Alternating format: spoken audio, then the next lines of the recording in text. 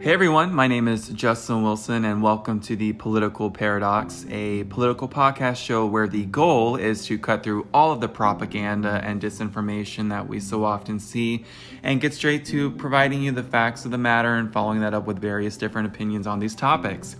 Our panel has different political affiliations and backgrounds, so these conversations will get interesting, but I wanted this podcast to represent a variety of different opinions, not just mine. So thank you again for listening, and let's get started.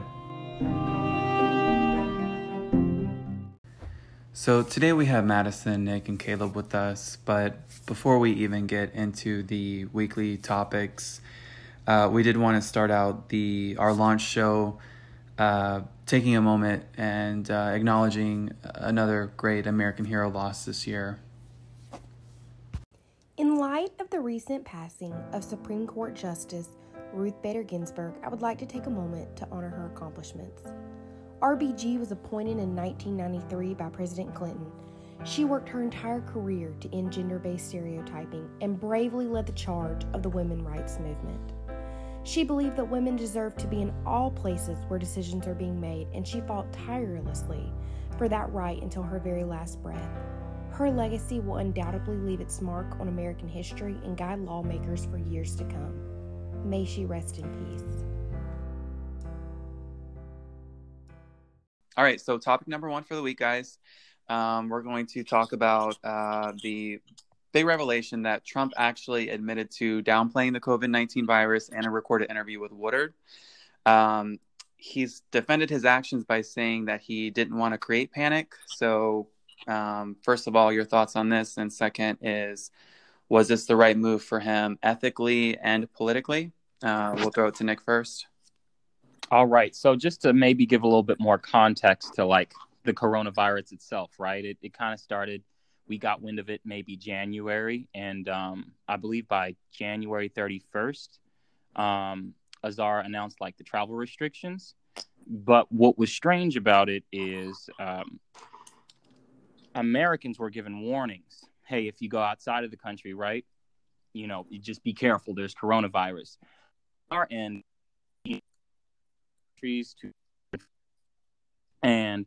there was this big whole commotion side that it was racist.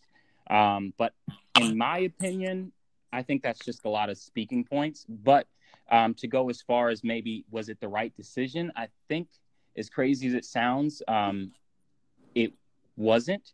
And the reason I say that is because I believe I just read an article with Dr. Fauci saying him just pretty much closing the borders like that led to the virus to kind of fester in the country instead of letting those people who may have been sick go back to their countries. They were kind of held essentially just kind of spot. So, him downplaying it is not surprising. It's been done a little bit, I maybe understand, but in terms of just lying in regards to, it's the flu, more people, of course, right? More people may die from the flu, but hearing those audio recordings, he fully knew how have to cause a panic, but he could have definitely been more, honest about it. Okay. And Caleb, what are your thoughts? Here's my for a little bit of background. I do work in the medical field. I encounter disease and the affects probably 3 to 4, maybe more times a week.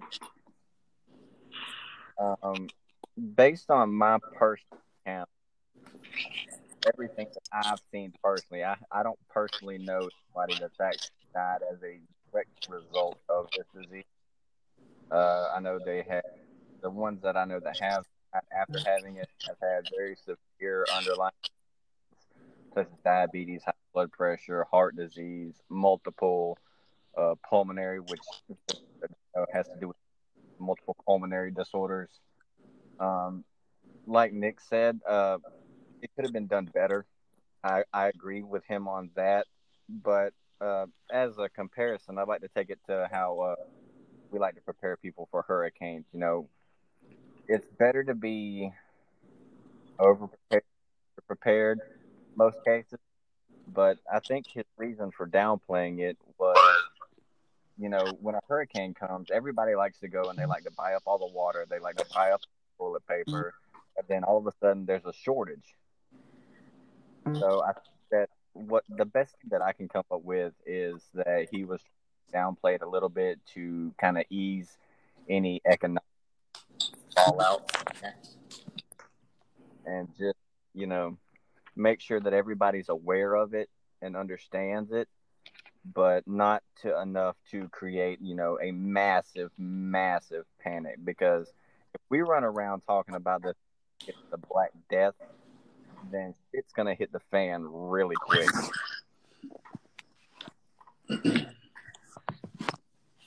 Okay, and Madison? So I think it's interesting. You know, Woodard is a pretty trusted journalist and reporter. He broke the story on Watergate. So I found it kind of interesting that he chose to withhold this information until right before he released his book. To me, it seemed kind of like a publicity stunt and not really so much like this is something the American people deserve to know. I agree. So I thought that was just an interesting point to make. But the thing that I think is crazy is like he is a reporter. And so all this time while Trump is talking to him, he knew that at some point Woodard was going to release this information. And yet he said it anyways. You know, like it wasn't like this was a private conversation that got released. Like this was an interview. And so, I mean, I think that he came back with the response that people expected. Like, yeah, I downplayed it, but I did it for, you know, the good of the people so that they didn't cause this panic. And I mean, sure, that sounds reasonable, but I mean, he also fired the pandemic team that, you know, could have been there in the shadows working to make things better so that it wasn't so widespread. You know, I mean, I'm not really surprised, I guess I should say, but I don't think it's really going to have much of an effect on the way people see him.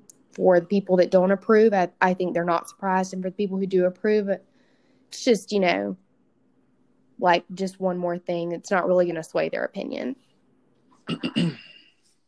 I back Madison on that to that extent. At this point, when it got released, as close as we are to the election, you know, Trump does some outlandish things. I'll be the first to admit that.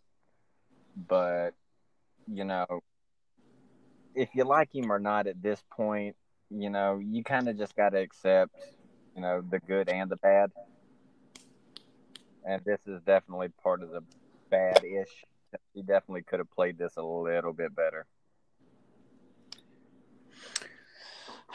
All right, so my thoughts. I have a lot of thoughts on this. So, number one, who was stupid enough to let Trump sit down and have multiple conversations on a recorded line with Woodward? That's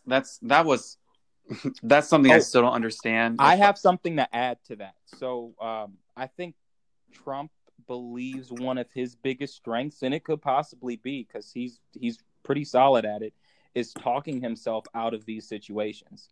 Granted, it is all, you know, almost all rhetoric, but he's great at it.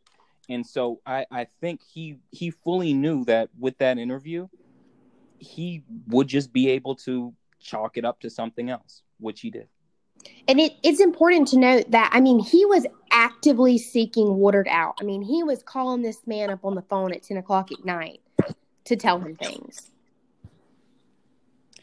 And I see no political strategy in that. Why would you sit here on the very same day that you're having a rally with thousands of people in an enclosed arena in South Carolina, and, you know, you're trying to float out ideas that the severity of the pandemic is just another hoax that is being created by the Democrats to politically hurt him, when at the same time that you're sitting down and you're speaking with Woodward and you're having these types of conversations where you are not minimizing the risk like you are at your rallies, like you're saying it publicly, and you know these tapes are going to be released at some point. No way that he was just going to sit on this information or not use the tapes, because he already wrote a book about Trump. So this was not his first book, and Trump didn't like the first one. So I see no political strategy in this, number one. Number two, I know people who have died from the virus, and I have, in fact, my very best friend, her grandfather just recently passed away from it. And her family is deep red Republican, and they always have been. But for the first time, I can contest to this. yeah, Madison. For the first time, they're saying that they are not going to vote Republican. Last I heard that they said they're not going to vote, period, for Biden nor Trump. But the fact of the matter is that Trump is losing important votes, and these votes are coming out of Florida. This is a swing state. This is something that he should be very worried about. So he's losing votes because he was negligent, because he had the nerve to sit here and downplay the virus publicly. And you know what? I understand not wanting to create hysteria or panic, but how about this, Mr. President? Be a leader for once and have a firm stance, and don't create panic, but do a battle cry. Call to the American people, tell them it's serious, but tell them that we have beaten the devil himself over and over again over the course of our history, and we can beat this, but we have to take it seriously. He couldn't even do that, and that's what. And about him banning flights from China, that doesn't do much for me. Did I have a problem with him doing that? No, I didn't. But also at the same time, does that make me feel better about his action or inaction regarding this virus? No, it doesn't, because considering he tried to ban all Muslims from this country, that doesn't, again, the China ban doesn't do much for me. Third, Caleb, you mentioned, part of the reason why he may have done this is because he was concerned about, maybe the supply of important medical equipment. Which was true. I think we all know that, right? That the government distinctly told us that, the mask isn't necessarily, important. And I figured, right, especially since it was an airborne virus, that it's just that the people in the medical field needed them the most, and they had a massive shortage. So, and that's my thing, is that the government had to lie and say that masks were not needed in the beginning of this pandemic, because Trump came in, he dismantled the system that Obama put in place. They dismantled the pandemic response team, and they did not replenish the mask. So that was the problem. So then the government had to lie and say originally that we did not need masks when we did. It's funny that they were saying, okay, private citizens don't need masks, but people working in the medical industry do. So private citizens who don't work in the medical industry don't worry about masks. But this whole thing really frustrates me, because he was negligent, and it was his inaction that cost lives. Because not only that, but the Trump voter is a enigma within themselves, because they sit here and they follow this man, and they know that he is not a great guy. If you look at polling, majority of Republicans understand that he is not a nice guy. He's not a great guy, but they believe he's the best person to leave over a Democrat. And that's understandable. But Republicans who, again, referring back to the story with my best friend, her family's Republican, and they all got sick with the virus because they did not take it seriously. They questioned the effectiveness of masks. They questioned if the virus was even real. One of them even attended, a church service throughout this entire thing, and they never stopped meeting. And they were not wearing masks. And that's a problem. And if the president could have been a leader for once, he could have came out and he could have said in January, when he was first briefed, okay, there is this virus in China. It's serious. So we need to prepare ourselves. Again, don't cause hysteria, don't cause panic, but you tell the American people that it's serious, and you don't sit here and spew this rhetoric that it's potentially a hoax from the Democrats, or it's just the flu, or young people are practically immune to it. I mean, that's just ridiculous. And then last point I want to make. It's funny that his defense is that he didn't want to create panic or hysteria with the American people, because he is Captain Chaos. He is the king of. He's the one that sits here and tweets that Biden is being controlled by dark men's in black suits on planes, and by Antifa, and by all these different other people. Like his main political strategy is causing panic. Don't vote for Biden. Don't vote for Biden, because if you do, we're going to become a communist country. So I don't buy that. You know what? His main concern was he didn't want to create or cause panic within the stock market, because the stock market and the economy is the only thing that he had to show for his first term of presidency. And he was trying to protect that. And that was his purpose. That was his goal in trying to downplay the virus. He was not trying to protect the American people. He was trying to protect the stock market and the economy, thus protecting chances to be reelected in a second term. I see your point, and I understand it, and some of it I absolutely agree with.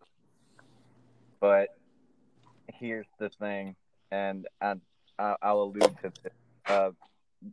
The stock market and the economy itself, just looking at it bare bones, take away the pandemic, take away all the stupid stuff that he said, and some of his tweets, obviously sarcasm. Some of them are a little unnecessary. I mean, we are adults here. Most of them.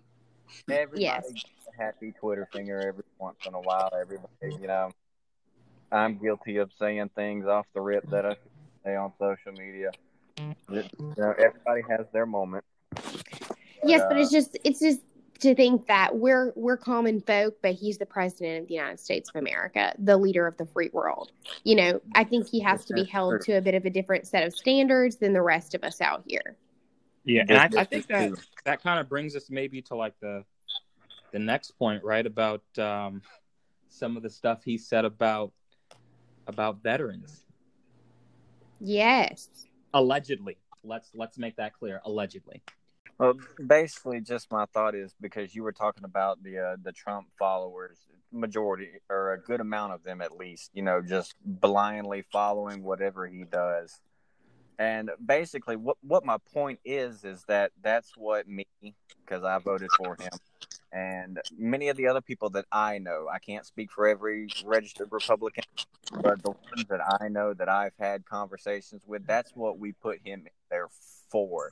We acknowledge, like you said, that he is not a nice dude at all. He's an absolute asshole. I'll be the first to admit that.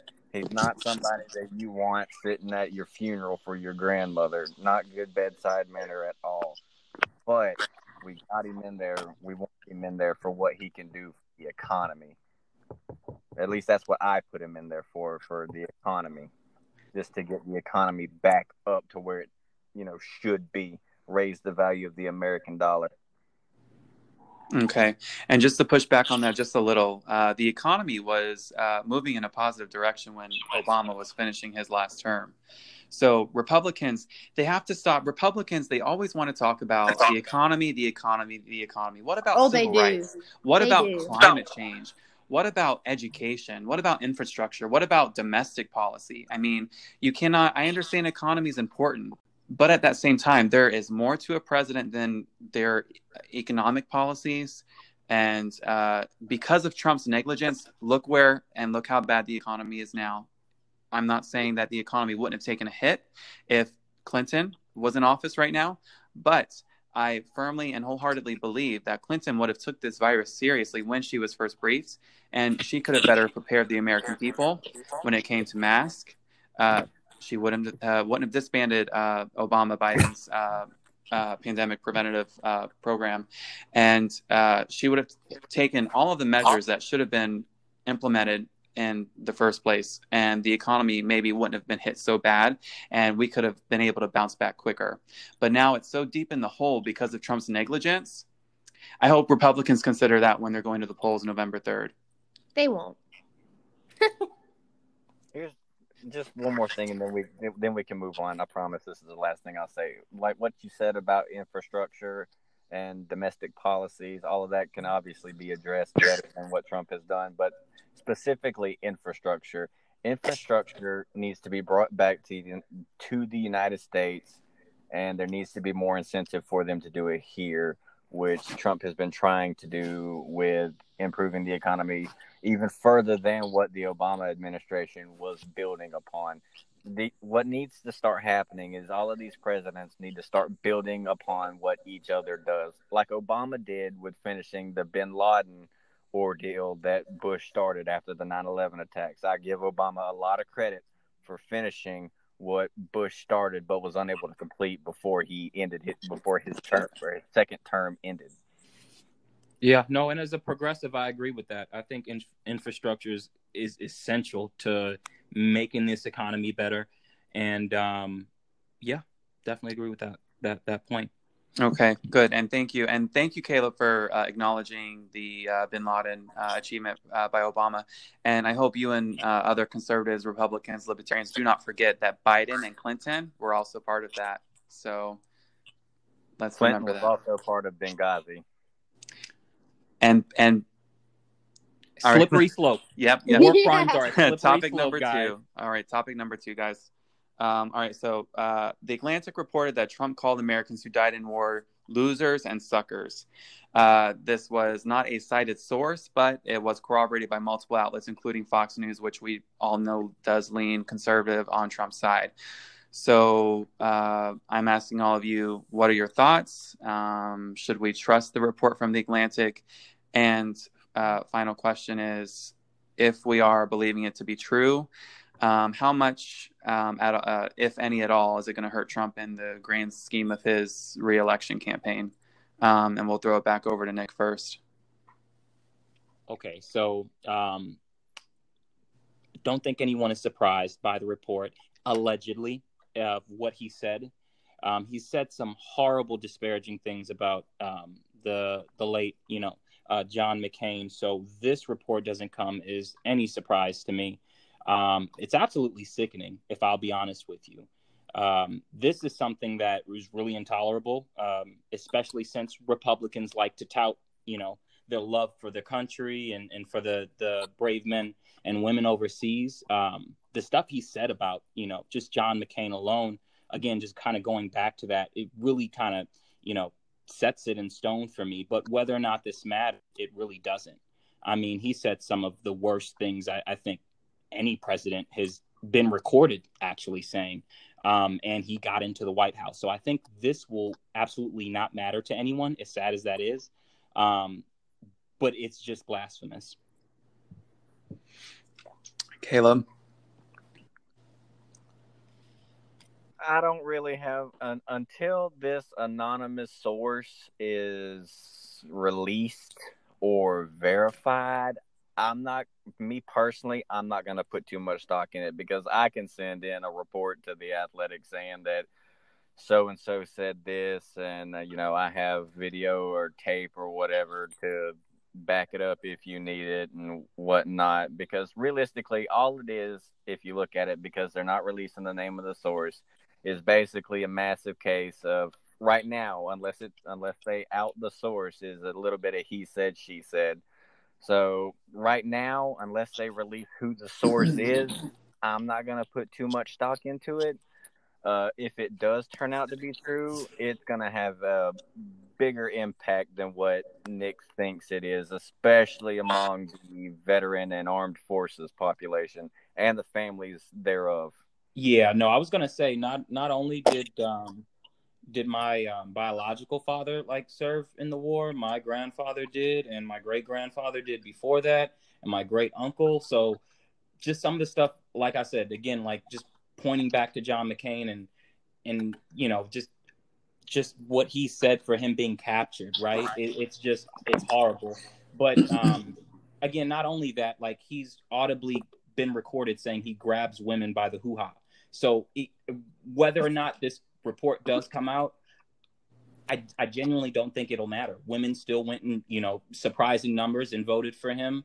Yeah, it's just not surprising. But let's just pray it's not real.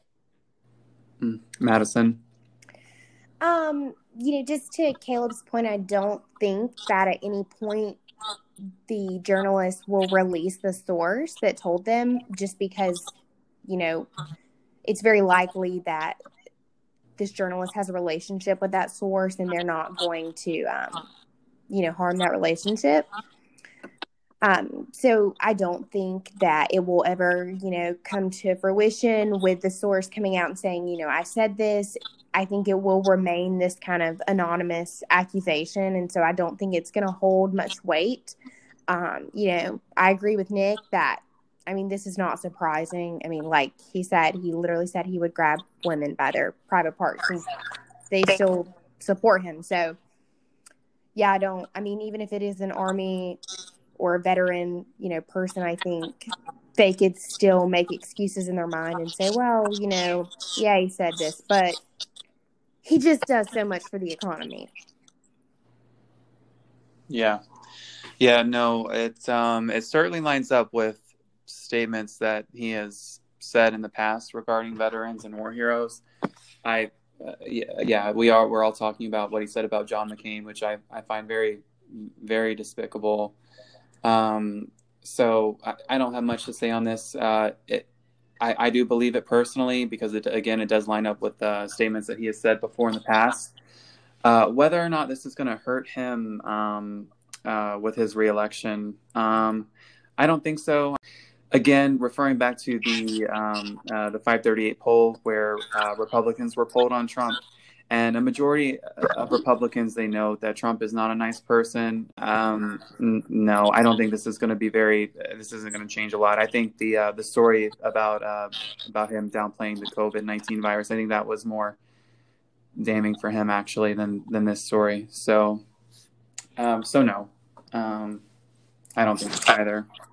And I think just to maybe add to your point a little bit more, him and half of Congress sought out whistleblowers in the past. I think we might be forgetting that. So a lot of these anonymous sources have really no other option but to be anonymous, or otherwise they're essentially, publicly hung, for lack of a maybe better, term. But it's no good for people who have to kind of report the truth.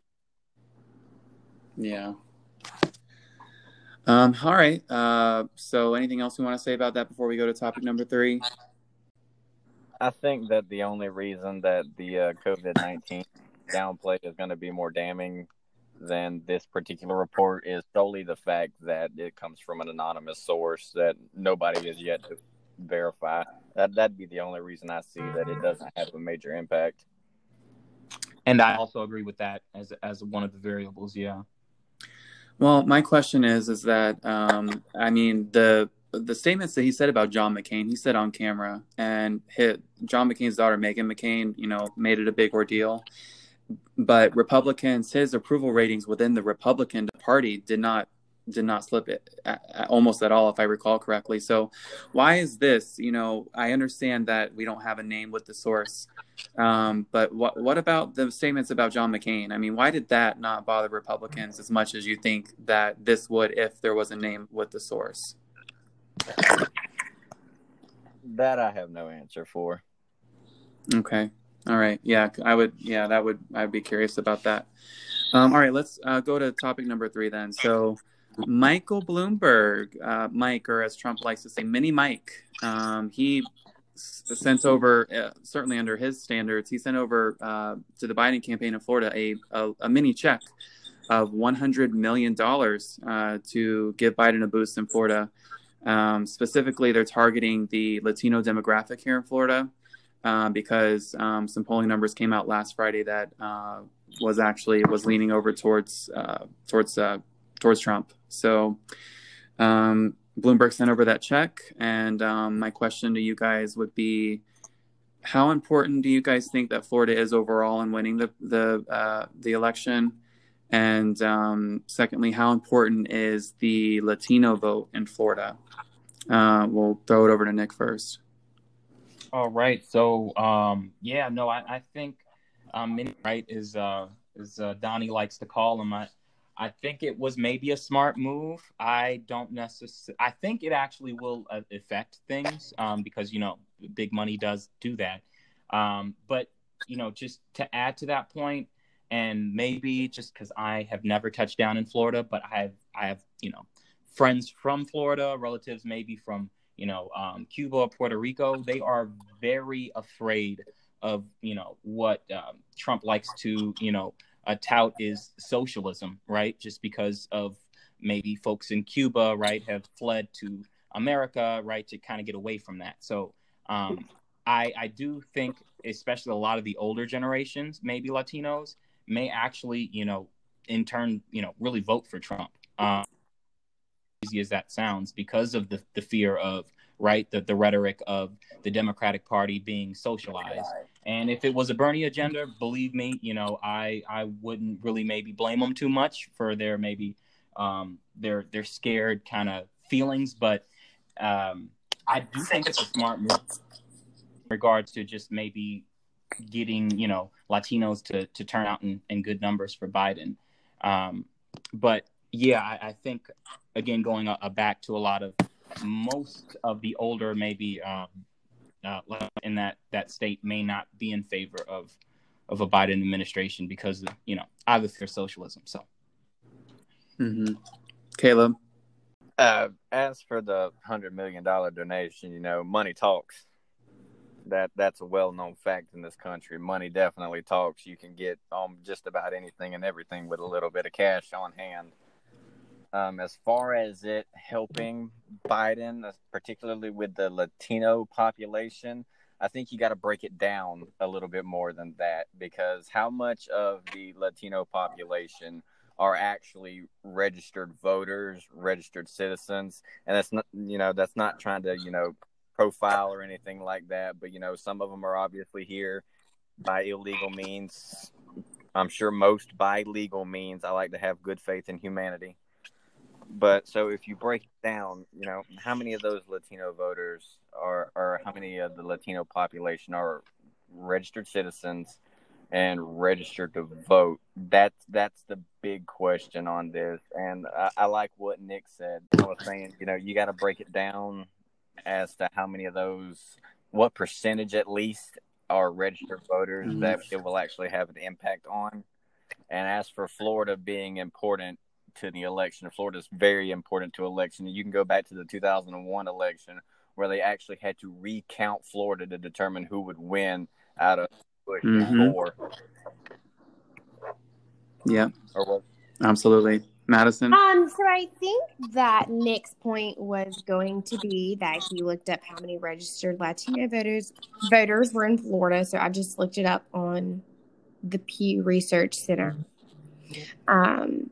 It's increased 6.2% since 2016 to a record 2.1 million people are registered Hispanic voters in Florida. So I imagine that there is data to support Mike Bloomberg's donation. He's a man that follows the data, as he likes to say. So I think it is interesting that he chose to invest this much, particularly into the Latino community. I think he believes it is going to be very important. And like y'all said, Florida is known for being, that state that kind of rides the line. So I think that has played a large part in why he chose to donate so much specifically to Florida. But I'm interested to see the messaging tactics that they use towards these voters. Lots of times, when they use this term swing voter, we get this idea in our mind of white swing voters as people who choose between Democrats and Republicans. But oftentimes there's like this negative connotation surrounding the term where they picture black swing voters to only choose between Democrat or not voting at all. And so as a result of that, their messaging strategies towards these communities are different. And it's kind of more that they want to convince the white swing voters to go, this is why you should vote for me. But instead, they kind of use this language where they try to corral them for like black voters. They're saying, get to the polls, get registered, vote. But they're not really persuading them as to why they should vote for them. And so I'm interested to see if they maintain that same kind of rhetoric towards the Latino community. Yeah, good points. Okay, so what I think about this is a couple of things. I know that I'm glad to see that Mike Bloomberg is keeping his promise. I know when he made a late entry into the primaries, he said that he would support anybody that was ended up being the Democrat nominee. So I'm glad he's keeping his promise there. Although really $100 million for him is not a lot of money. So hoping to see that I hope he contributes more actually, including to other swing states too, not just Florida. Hoping to see Pennsylvania and probably Wisconsin too at this point. But I'm happy about that. And I wanted to actually talk with you guys about the Florida demographic because I've spent, as you guys know, my boyfriend's Puerto Rican. He's been here in Florida for 2 years now. So he spent most of his time in Puerto Rico. And the Latino demographic in Florida is interesting to me. So the biggest demographic of Latino demographic in Florida is Cubans. And generally, of course, this is not black and white. And we do know that polls are never 100% accurate. But generally, Cubans, they trend right, more conservatively, actually, because they did flee from Castro. And the rhetoric that Trump and other Republicans like to throw out is that, Biden, and really they say every election year, the Democrat, whoever the Democrat is, they're a communist. If you vote for the Democrat, then, this is going to be Cuba 2.0. So I think Hispanics and the Latino demographic, the majority of them, in Florida, they do favor the Republican and the red side of Florida. Now, the second biggest demographic of Latino voters in Florida are Puerto Ricans.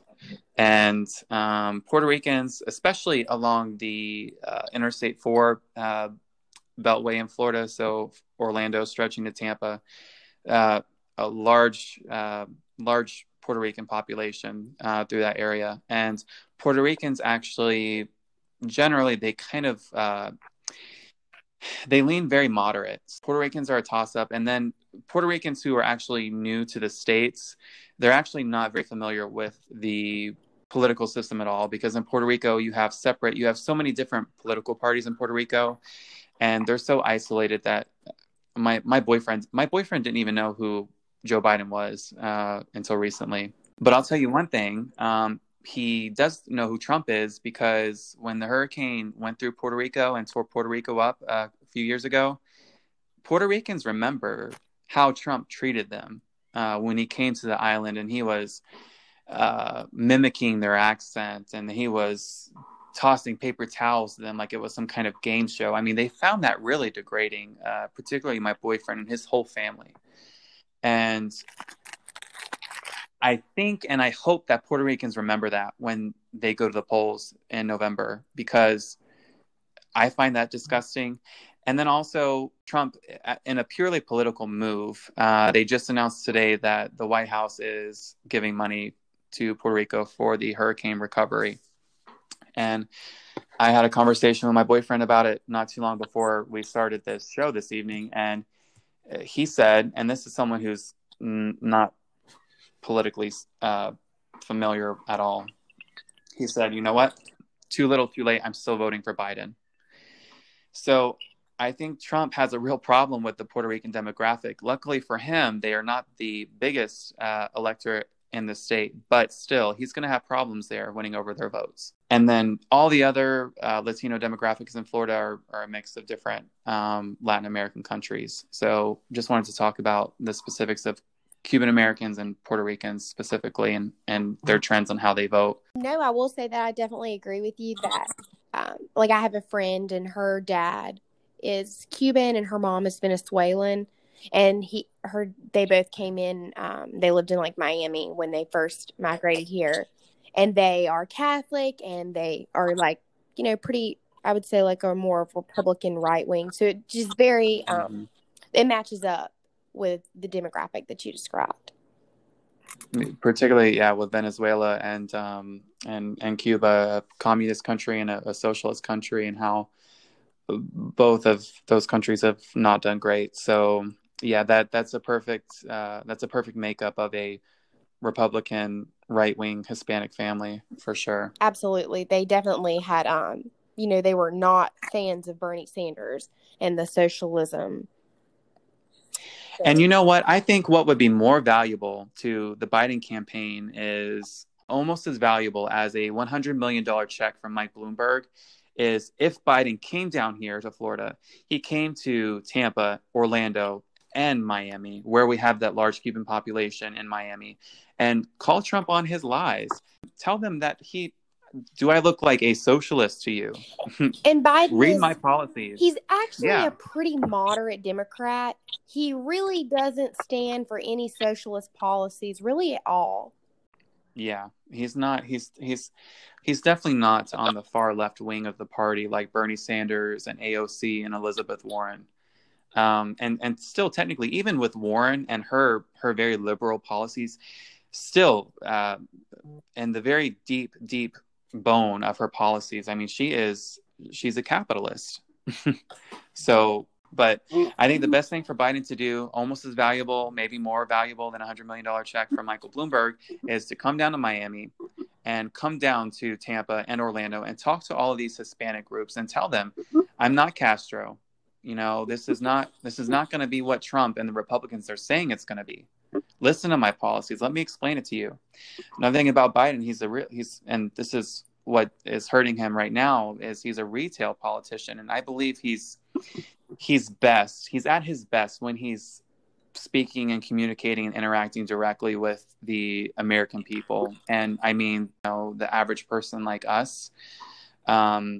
Because a little bit off topic, but watching him in the debates, he doesn't excel in that type of environment. And this actually leads us into our closing, is we want to talk about, what we can expect moving forward into the next week. And I know the debate is in 11 days. So moving into next week, I really hope that Biden is doing his homework, and he's really preparing, because as we know, you can go up there as composed as possible, and you can spout off your policies and every statistic you can think of, just as Hillary did in the 2016 debates. But Trump and his one-liners and his deflection, that can really curve the conversation. Nobody talked about, I find it funny, when you go back and you look at the second presidential debate between Clinton and Trump in 2016, everybody went into that talking about Trump's tape. But somehow he managed to bring in the women that supposedly did whatever with Bill Clinton. And somehow he managed to turn that conversation into what Bill Clinton did in the 90s. And mind you, he had those women come to the debate and sit in the audience so that Hillary Clinton had to look them in the eye. And you know what? Hillary Clinton did not look bothered at all. But what bothers me is he somehow got the media and the press and the voter pool to start talking about what Bill Clinton did again in the 90s. Hillary Clinton is not Bill Clinton. Why are we talking about what Bill Clinton supposedly did with the women? Yeah, why is that even relevant? And the moderator should have pushed harder on that. They should have said, excuse me, Mr. Trump, we're talking about what you said on tape that just came out, 2 or 3 days ago? We're not talking about what Bill Clinton did 20 years ago. Like, come on. I think it is important to note that Trump is a master rhetorician, or however you pronounce it. He's so great at this double speak, where he says things in this roundabout way where no matter what, he can always go back and say, well, I didn't say that, or I didn't mean it that way. And he just has the gift of gab. I mean, he has it. And I think that Biden will benefit from trying to escape from this notion that, as he said in his speech that he delivered at the DNC, that he doesn't need rhetoric. Actually, he does.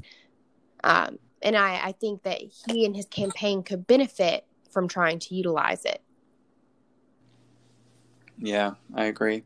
Okay, well, thanks you guys for listening, and tune in next week to hear our latest takes on all the political stories. Guys, thanks for listening. Guys, thanks for tuning in.